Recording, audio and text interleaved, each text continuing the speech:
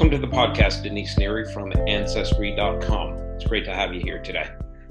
Delighted to be here. Thanks, Nish. Fantastic.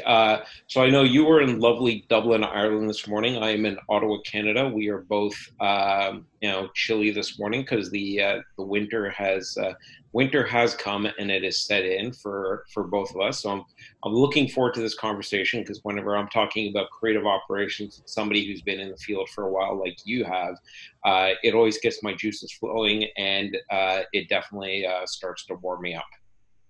Same here. It gets us fired up and passionate. So yeah, I'm delighted to have this conversation with you. All right, good. So why don't we start off like I always like to do when I'm talking to an expert in the field, a little bit of context so the audience can sort of start to paint a picture for themselves and put everything else that you're going to share with us today into the right context. So tell us a little bit about, I think most of us have probably are familiar with Ancestry.com or at least have heard of it, but tell us a little bit about what Ancestry.com is and does. And then maybe you could tell us a little bit about, what is creative operations at Ancestry today? Yeah, sure. So Ancestry is the largest online collection of family history records, and it's also at its heart a discovery company. We've launched a DNA product, which is hugely successful in the personal consumer genomics sphere, and most recently in the US launched a health product. So Ancestry has been around in excess of 15 years. It's gone from a magazine and transitioned into the online space rather beautifully. And with that legacy company knowledge surfaces a whole lot of opportunity.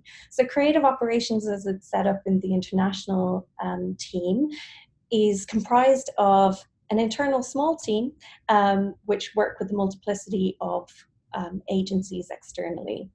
That's very different to our mothership in the US in San Francisco. We've got a large dedicated creative team, which are managed by the creative operations management team there.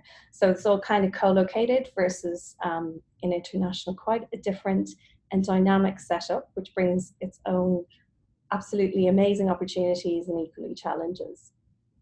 All right, fantastic. So that's one of the things I found most interesting when we were speaking about a month ago is that I haven't really come across any other company that I can think of where it does have that combination of both an in-house team with its own creative staff, as well as within the same organization, a team that's working primarily with external agencies. So I want to dig into that a little bit more and sort of how that relationship works between the two entities within Ancestry and any sort of, differences you might see from a creative operations perspective or an execution perspective, I think will be interesting for our audience to hear about. Because certainly in the world today, in the context of creative operations, we're just seeing this sort of back and forth between, send everything out to the agencies versus bring everything back in-house to an in-house agency. And now this emerging model of some sort of hybrid. So let's dig into that in a little bit, but a little bit more context. So would it be fair to say Ancestry is primarily an online business? And does that then translate into the type of content you're producing? Is it primarily digital, or are you producing content across all the channels like video, print, point of sale, I guess in this case, billboards and things like that? Or is it limited to digital content production? Well, we're digital first for sure. As it is a website, we want to make sure that our user experience and online journey for our customers is as wonderful as it can be and hyper engaging. And then that has to be mirrored out across multiple channels. So we absolutely have a large volume of the work that I manage is in digital channels, paid or earned and owned. And then we also do quite a lot of above the line activity. And we're really conscious and sensitive in that space as well, that we're kind of representing Ancestry in really beautiful and authentic ways across multiple markets. So as I might have mentioned, the international setup works with the UK, Ireland, Sweden, Germany, Australia, and Canada. And in those, they partner primarily with external agencies, um, and those agencies really help reflect the authenticity of each geo. So rather than having separate creative for each team, they have the privilege, I guess, of working with in-house marketing and creative marketing and creative agencies that really help them develop down further the core communications that come from the US market and make them really nuanced and colorful and vibrant to have local resonance. So I think that's kind of the reason we've gone with our hybrid model. Okay, interesting. And so, just a couple more questions on context, turning our attention now more towards you as an individual. How did you come to the role of creative operations? Did you come to it from the creative side of the house? You know, I've talked to a lot of people in the creative ops role who started off in a graphic designer role or a video production role, and then over time evolved into a creative ops role. Or did you come to it from a project management background? So project management for sure. I've been with Ancestry, or part of the Ancestry family, as we like to refer to it, for almost 8 years, and it's been a fantastic experience. I come very much kind of with a business mind, so I graduated with my master's in business management. Worked in a couple of companies before Ancestry, and then kind of really found my niche here. I started as the marketing operations manager, which was a fantastic opportunity because I worked with front end developers from creative delivery to live essentially, and managed that production process and got my hands on code in a really rudimentary fashion, but I got a really great in-depth understanding of what it takes then to take our wonderful creative and translate that into a live environment. And that for me was a really fantastic baptism in understanding how to sit in the center of art, technology, and process. So then after that, within the same company and within the same team structure, I moved to program management, which was more end to end, really helpful as you can kind of start to understand. Really great to see what it takes for the marketing teams to kind of rally the troops, understand customer insights and how to move, how to be agile, what kind of assets they want out there in the world, and manage that right through to final delivery, kind of QC wrap up, making sure that we have any data feeding back into that overall loop. Then about 3 years ago, an opportunity came up to work for the senior director of creative operations, who's based in San Francisco, who remains my boss. She's awesome, Janine. And I thought it was one that I couldn't turn down. So that was to really be hyper focused on creative. And at that time, it was very much creative project management. So really in the last 4 years, I've seen huge shifts in terms of diversity and the amplification of assets, which mean that, you know, we need that trafficking job, we need all of these other jobs, but most important is like process, I suppose. So that's where I found kind of my biggest passion, is understanding how to collaborate, how to make sure that we're feeding in with all of these different data inputs, and ultimately preserving the creative process so we're delivering as efficiently, as effectively, and as well as possible, making sure that I guess we're just collaborating really well. So Okay, so that's interesting. So creative operations started off in the, as you said, the mothership, the San Francisco office, and then it sort of spidered out to the rest of the world operations. Would you say that it used to be, before you came into this role of creative operations, you used the term creative project management? Was that the focus previously? And what do you see as the difference, if any, between creative project management and creative operations? Or is it just different terminology for the same thing? I don't think it's different terminology, but I do think both interplay really well. And I think sometimes my job has to be more of a project management role. And sometimes the privilege is getting up out of the weeds and it being more operations. So the way that I will always see myself, and I know we spoke about this previously, I feel like you gave, and if anyone hasn't checked it out, they should, in a YouTube clip I saw of you where it's like how to get your CMO to care about creative operations. You gave a fantastic vocabulary that allowed me to really relook at how I approached my job. So it's kind of organically happening anyway, to be honest.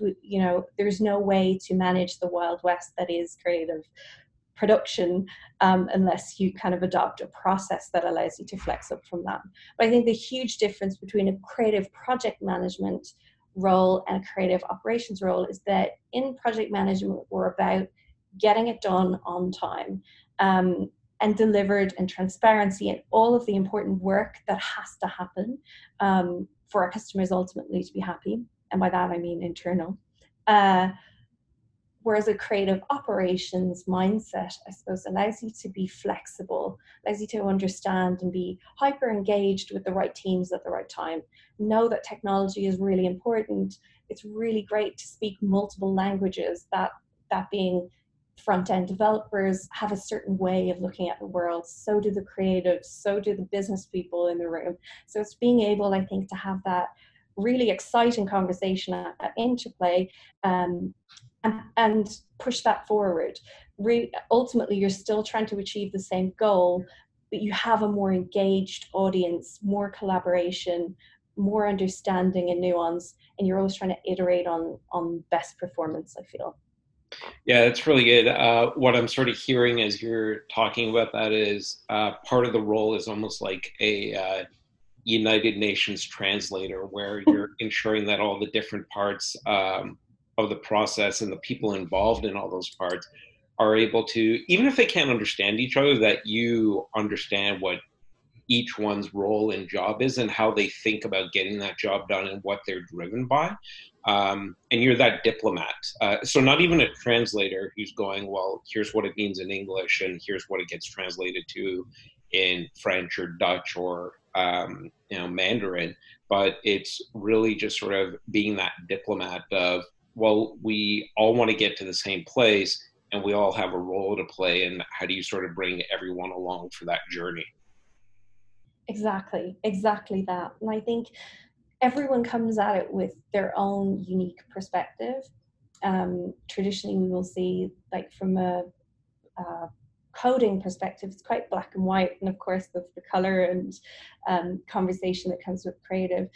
But each person has a seat at that table, and it's really important that we're 100% compliant with the latest and best in terms of our output, but we're also experimenting where we need to experiment, and people feel free to kind of have that conversation, and ultimately that we're always conscious of like return on what we're doing.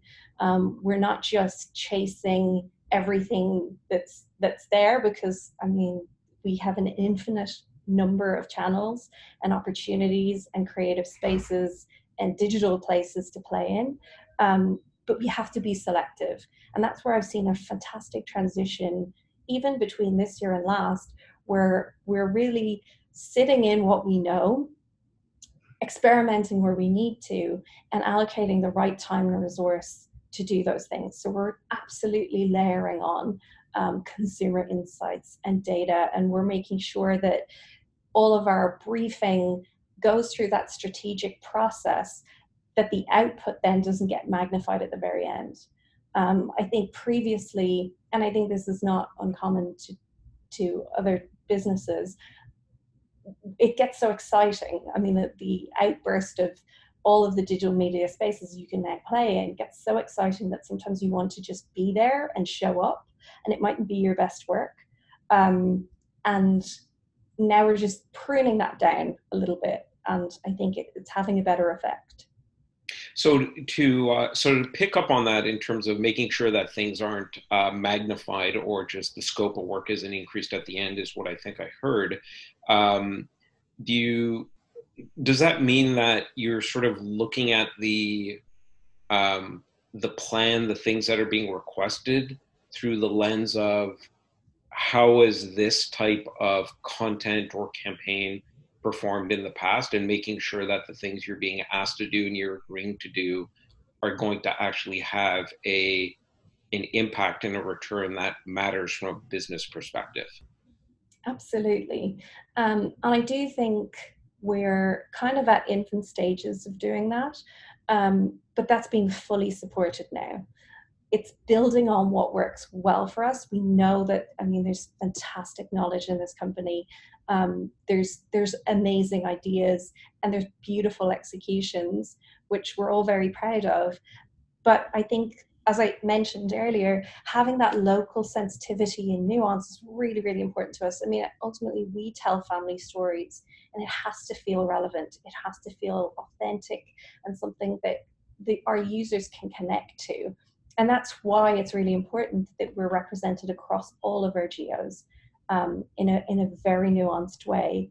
But at the same time, kind of dialing up from that a little bit, we can see what's been effective in markets. It mightn't be the final execution, but it's all of the work that goes behind it. So the strategy, the process, all of that work can be leveraged to be successful across multiple territories. So rather than creating everything, 7 or 8 different times, it's creating it once and drilling it down and having that lovely blend of local relevance but efficiency for ourselves. Okay, that's really good. So I love the fact that you're looking at, like, what kind of impact is this going to have? Because it's got to tie back to the business. I find way too often creative operations teams, a couple of things that they're struggling with that are related. One is that they end up producing work, and sometimes they're either willfully or I guess not at their own choosing, sort of blind to, well, what does this all actually result in? That video that we did, or that series of video spots we did, what did it actually do in market? Did people view it? Did they end up going to our website? Did they end up doing something that matters to the business? Like, did they purchase something or sign up for something? So it's great that you're looking at that, because I think that allows you to, from a planning perspective, take a much more strategic approach and ensure that the work that you're doing is going to have a chance at producing return on investment. And the second related thing, and I'd love to hear your thoughts on this, is a lot of what I hear from in-house agencies where they're just producing everything in-house is it's often sort of evolved into this master servant relationship with the organization, where they just the notion is almost like they have to, or they do say yes to absolutely every request. And I'm finding that there's a couple of like really good in-house agencies who are like you are. They're looking at how is this type of work actually performed in market previously, and they're using that to then push back and reposition themselves, and not as a service bureau where things just sort of get chucked over and the expectation is it'll get done, but really more as a strategic partner. Do you find, because you are working with external agencies, and I assume that there's a statement of work and dollars are going from your unit out to those external agencies to produce work, that just naturally lends itself to more deliberate planning and thought up front? Yeah, it's a great question. I was smiling the whole way along because it's familiar territory, to me, to understand that sometimes agency feel like they're the execution, and it's kind of, yes, of course they are responsible for ultimately executing on a brief. But what has just been, I think, some of, I guess, our proudest moments in this year for sure, have been working with the agencies to, exactly as you said, leverage their strategic response. So we no longer are going out with this dry list of deliverables. Of course, that work, and we're really familiar with it. And again, there's huge expertise and lots of legacy knowledge within the company. So we know our recommendations. We know where we would imagine our like general vague asset request is going to look like. But we start a conversation. And for me, even though it's a small in-house team, in international, I feel like I've extended out, by 2030, because I work really closely with all of these agencies. And it's important to understand that they have a voice and a position as well. So of course things are wrapped up in, statements of work and all of that sort of thing, but we don't use that as the only tool necessarily to kind of get the output. We very much set up our conversations in the briefing and pre-briefing around strategic response, and allow and enable and encourage our agencies to have that response, be part of the conversation, immerse themselves in the customer mindset, and understand how they can amplify that wonderful spark of a creative idea across many different channels and networks. And of course, supplementary to that is some of the functional stuff, like, we need to deliver this to this, that we signed off in the plan, etc. And that's just our BAU. But where it gets really exciting is where you open up your list of mandatories to your external partners and have that fresh perspective, have that industry view. I mean, they're working across multiple fantastic businesses as well. So there's lots of things that they're doing as a touch point, and lots of knowledge that they bring to the table. Fantastic. And I want to come back to process and sort of how you think about how do you go about creating process? Do you document it? What are the, I'm just going to throw a bunch of stuff out there and we'll just sort of work through it. So how do you think about documenting process? What are the signals for you that maybe a process needs to be revisited? Like it could be broken, or maybe it is broken, you're not sure.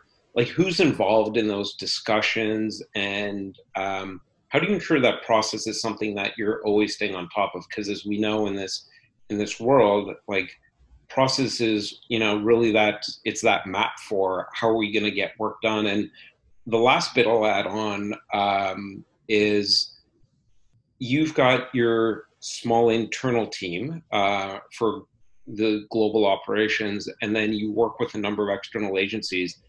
How does process work in that world? Is it your process that the agencies are then adhering to for how different types of work gets executed on? Do you adopt the agency's process, or is it, a combination of both? Okay. Great questions. You might have to remind me of some of them, if I'm honest. But I will start with process being a living, breathing thing at Ancestry, and it surely is. I think, we're in a profoundly different landscape than we were 3, 4, 5 years ago. And the only way that we can do that is we launch, as I mentioned, it's not relevant for international, but as we launch new products or as we emerge in different markets, etc., it's really important that we look and revisit and hold processes like our key to the kingdom. So we have some established markets, and then we have some newer markets. And that's the fascinating thing, I think, about working in the international environment. You're exposed to markets at different levels of growth and uptake, and you can really understand and have that overview effect when you work across these multiple territories. Some, the marketing job is much easier. Some, the marketing job is an education job as well, and they're intertwined. So having that historic knowledge is really helpful.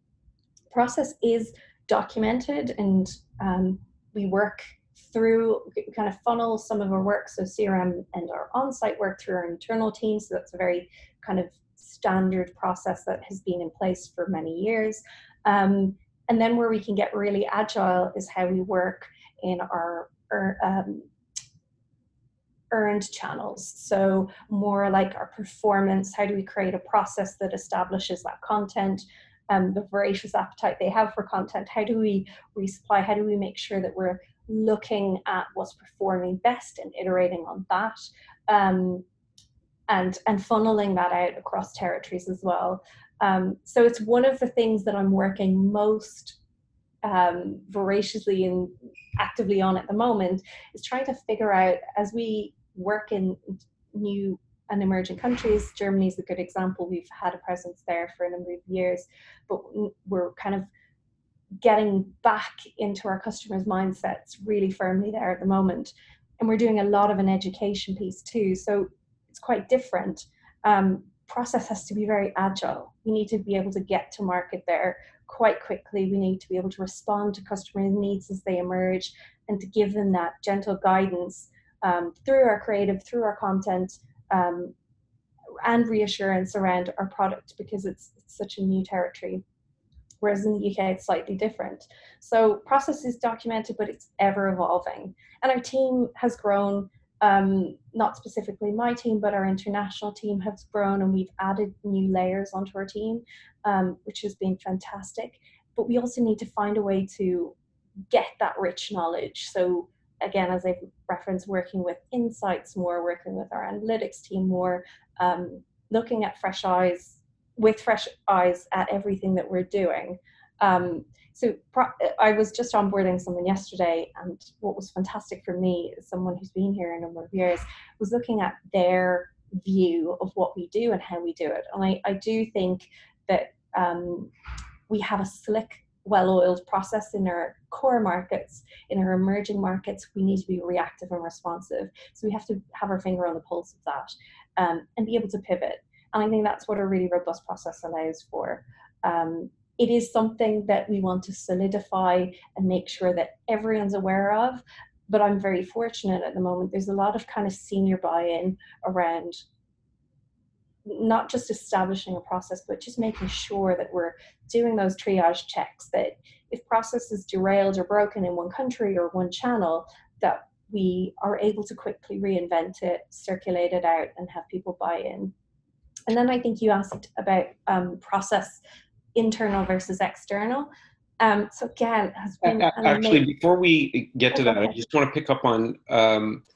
So again, I'm loving learning about all this, and I think what I'm hearing is like you don't necessarily just think about process in terms of how do we produce a piece of video content or how do we produce a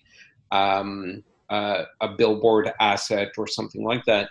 I'm almost hearing like you think of process first as, you know, what are the needs of the business? Like Germany, because of where that market is at for you and what you want to achieve there as a business, you you sort of look at, you know, what's the maturity of our business there, what type of what's the profile of the customer, how do we need to be able to engage them? And it sounds like that one's got sort of a it's got a fairly fast pace right now. So it's, you know, high velocity versus other markets like the United Kingdom where it's a little bit more mature and established. So perhaps it doesn't have that same velocity. But am I correct in assuming that you first sort of think of process as what's the type of business that we're building in this market, and how does the creative work that we're producing need to be produced to support that?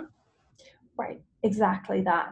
And I think it's about um, exactly as you said, but it's also about leveraging our internal expertise in slightly different ways. So making sure that there's not just one, you know, on a whiteboard somewhere line of process check mark, check mark, check mark. But that maybe we over index on customer experience or UX or whoever it is that's really important to that market. And we spend a lot of time with them at the beginning of a project. Um, or, you know, we go very simply and we just are doing what we do as BAU, and that can run out the door. So it's just being very sensitive and I think empathetic to what are the needs of the market, what are the needs of the people who work within that market, and how do we as creative operations come full circle and really support, leverage, and engage. That's fantastic.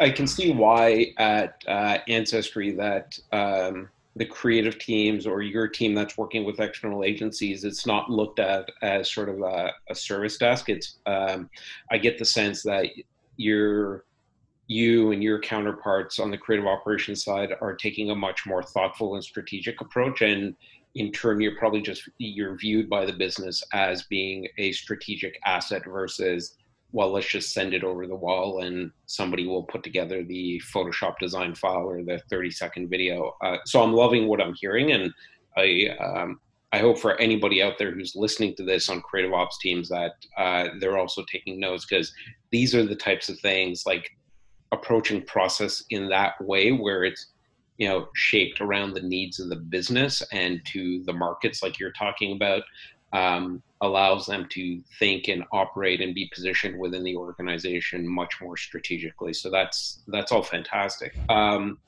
Now, what are the signals you're then looking for to allow you to determine, is a process healthy? Is it something we need to look at? You had a new person that you're onboarding yesterday, so perhaps they're looking with a fresh set of eyes. But, if you don't have that new person coming in and going, well, what about this? Are there any sort of things that are those signals for you, or is it just done on sort of a set cycle where you will revisit process? And then tied to that, who's involved in, saying, if you decide we do need to revamp this process, who gets involved in that? Yeah, great question. So I guess for me, process is always front of mind. So I suppose in a way it's not, on a quarterly basis we need to revisit it, although we would expect these touch points of when we, publicize that we've revisited. So we kind of expect, I guess, that on at least quarterly, we're looking at what we did, what we created, how effective it was, what retrospectives, just from more of a empathetic kind of way. So how did you feel about this process? Were teams overburdened? Did you feel like you had enough communication? There's the basics of what we do that we assess really regularly. And I think one of the things as I work with new channels and new agencies is making sure that you're just always on that you're able to have that conversation, hang on 5 minutes after everyone's hung up and go, this doesn't feel right. So I think that's really important. It's don't let it trundle on, I would feel. Make sure that you're nipping it in the bud and that you're aware and sensitive and I guess open to your process not being great. So it's something that I do regularly. In fact, I think I was sending emails last night about this. Just where teams maybe change their mind last minute or have like those last minute requests. I'm very fortunate. My partner is a creative designer, so it's really helpful that I know how much work it takes to design something, and I can have that extra layer of sensitivity. And I think in a marketing world, sometimes we go, that's a quick change, and it's not. And it's really nice for me to be able to tell people that quick change you requested is going to take 10 hours to execute. Are you sure you want to make it? And 9 times out of 10 they don't. So I think there's that, stop, catch, change kind of moments. And then every 2 weeks, again, I feel very blessed. I get to meet with one of our senior leaders and talk about process, talk about how things are going across the international markets. It's part of a wider project that we're currently kind of working on together, but it is something that's absolutely front of mind for her, and someone, again, who can make significant changes if and when they need to be made. So I feel like there's absolute buy-in that process is how we live and breathe, is kind of our operating system in the international. And we are a legacy company built on huge knowledge, but part of that in the international space is we're really ambitious and we're startup mentality as well. So it's like, how do we make sure those two things are never at odds? And I think we're blessed in that, again, Mothership has that knowledge. They've worked on like the US team support just a huge volume of work, but we are liberated in the international space to really assess process and to devise it however we see fit. And I think that's an absolute privilege. And I think it relates back to your question of whether ancestry trumps the external agency process, or how does that work? Again, that's kind of, we balance things out. So right now in one territory, in one channel, which is a really large one, so digital on-site stuff, we're working on their own systems. So we have Workfront as our internal tool, which kicks off a project and adds that layer of transparency so everyone knows where it's at and can kind of cohesively give feedback. But we're trialing out a tool with one of our agencies, which is their tool, really fantastic, really robust. And we're trying to figure out whether that's the right discipline for us to be in as a team, or whether, as you can probably hear, we're more kind of fluid type people. So I guess we're trialing out new things and learning new things and having those sideline important conversations that just make sure that we're all feeling super engaged and involved. Yeah, so I find this whole arena of when I talk to teams that are working with external agencies, and it's always, if they are working with external agencies, it's usually the case, it's multiple agencies they're working with, and how they sort of rationalize that whole notion of, whose process is it, or there's sort of multiple processes, and what kind of friction does that add? Like if you're sort of adapting to different agencies' processes, does that mean that your team has to learn different process, like multiple processes Right. for doing the same thing? And then how does that sort of, and you're sort of touching on that there with mentioning a couple of different technologies, because the technology is not the first thing you think about, but it's sort of the almost that enabling mechanism to allow you to reinforce and codify process. So the same thing on the technology front when you're working with multiple agencies. Is it, do you bring the technology to the table, or do the agencies bring it? And does that mean that you and your team are now sort of toggling across multiple different project management systems and other tools of the same kind, but you have to just learn and be comfortable with different tools? And what kind of friction does that add to the job? It's a great question because it's not one I'm unfamiliar with. For sure, I think technology underpins what we do, and it takes away that huge need for transparency in the traditional kind of project management work, that heavy load. And we're hoping with advances in like AI, we're hoping that there'll be one tool that solves them all, but I don't think there ever is. So we work with Workfront, and then we plug into the DAM, which is through Widen.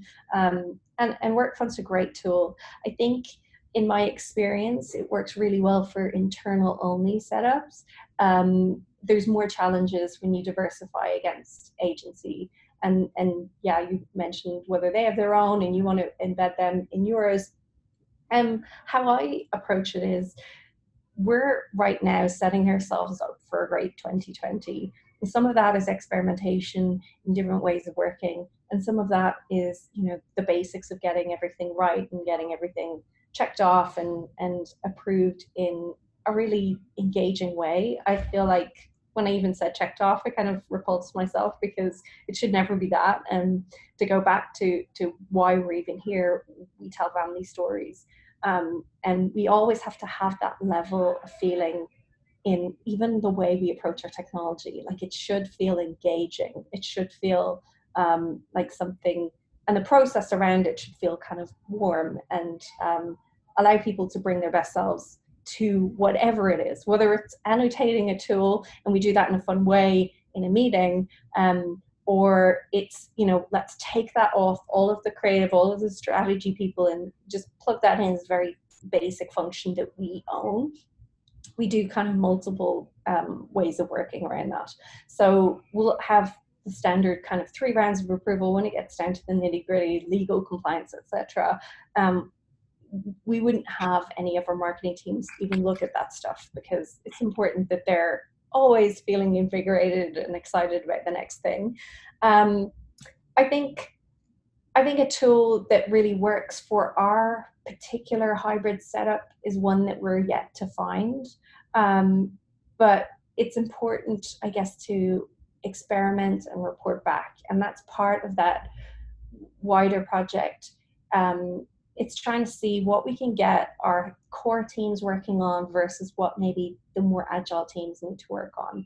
And I guess really understanding what do we need out of that tool. So there will be in 2020 some significant shifts which come from our US team in terms of what tools we work on. And we haven't seen how that will be waterfall down to us yet. But I genuinely like to approach it, and I do think it's actually really helpful if you approach it kind of embracing it and understanding we're not going to know how powerful this can be until we work in it. That's not to say we want everyone switching in and out of different tools every couple of months or years. But at the same time, as technology evolves, as we evolve in what we do, we need to be open to that happening. So it's kind of a woolly answer to a specific question, but I do think we work with what we've got and we make the best of it. The Google Drive has been an absolute savior for us. So it's just, there's no kind of huge email swimming around in everyone's inboxes. We have our central resources and repositories so everyone can feel engaged and transparent, and that burden is taken off of me. But at the same time, I think it's about creating the fun around the framework. That is, well, I think that's a good place for us to, start to bring this to an end. That I loved everything you just shared there because, for a self-serving reason, it makes me think that we'll definitely do a follow-up interview with you maybe halfway through 2020. See how you're doing on maybe rolling out some of these new technologies. I want to come back and revisit metrics with you at some point in 2020. I love the fact that earlier you were talking about like,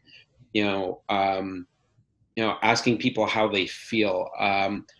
Anyone that's listened to any of my previous episodes knows that I am a big proponent of metrics, but being, those signals that creative ops teams are using to help them understand, are things healthy, not healthy? Do we need to revisit, process, technology, any number of other things involved in the job of creative operations? But equally, I think metrics are nothing more than just that. They're signals, they're not answers. And you need to marry it with, as you're doing, empathy, I think is the word you used, and asking people how they're feeling about things. Because ultimately, this is, human beings who are doing this work. And as you've repeatedly shared with us today, this is about telling stories, which is a very human activity. So I definitely want to come back and revisit that in 2020 and just sort of see how things are evolving on your creative ops team there and how the partnership is working with your US counterpart. So to sort of wrap us up for today, a fun little question, if we could. This has all been fun for me, but something a little bit more lighthearted. I am a big, superhero geek. Okay. And so if I'm not, but okay, well, we all understand superheroes and they all have special powers. So if the X-Men were recruiting for somebody to play the role of, captain creative operations on their team, because they decided, like every other good team and brand, that creative operations is a vitally important role. And you were asked to, fill the role of captain creative operations for the X-Men. What superpower are you bringing to the table? Okay, that's a great question. And I think we just touched on it. Empathy, meaningful connections, and I guess the power of empowering others. I like that. And that sort of goes back to what you're talking about, the role of creative operations, which is you're sort of that diplomat, you're tying all the pieces together. And any really good diplomat that you hear about or read about always has a great deal of empathy. They need to, because they need to understand others. And so they can help each other understand what their role is and how they're feeling about things, so everybody can get to a common destination together. So I love that superpower, and I wish the world had more of that, especially today. So that's a fantastic one. So Denise, thank you very much for joining today. This has been very valuable, and I've learned a lot through it, and I'm sure that the listeners will as well. And I look forward to following up on this in 2020. Thank you so much. Pleasure to be here, and me too.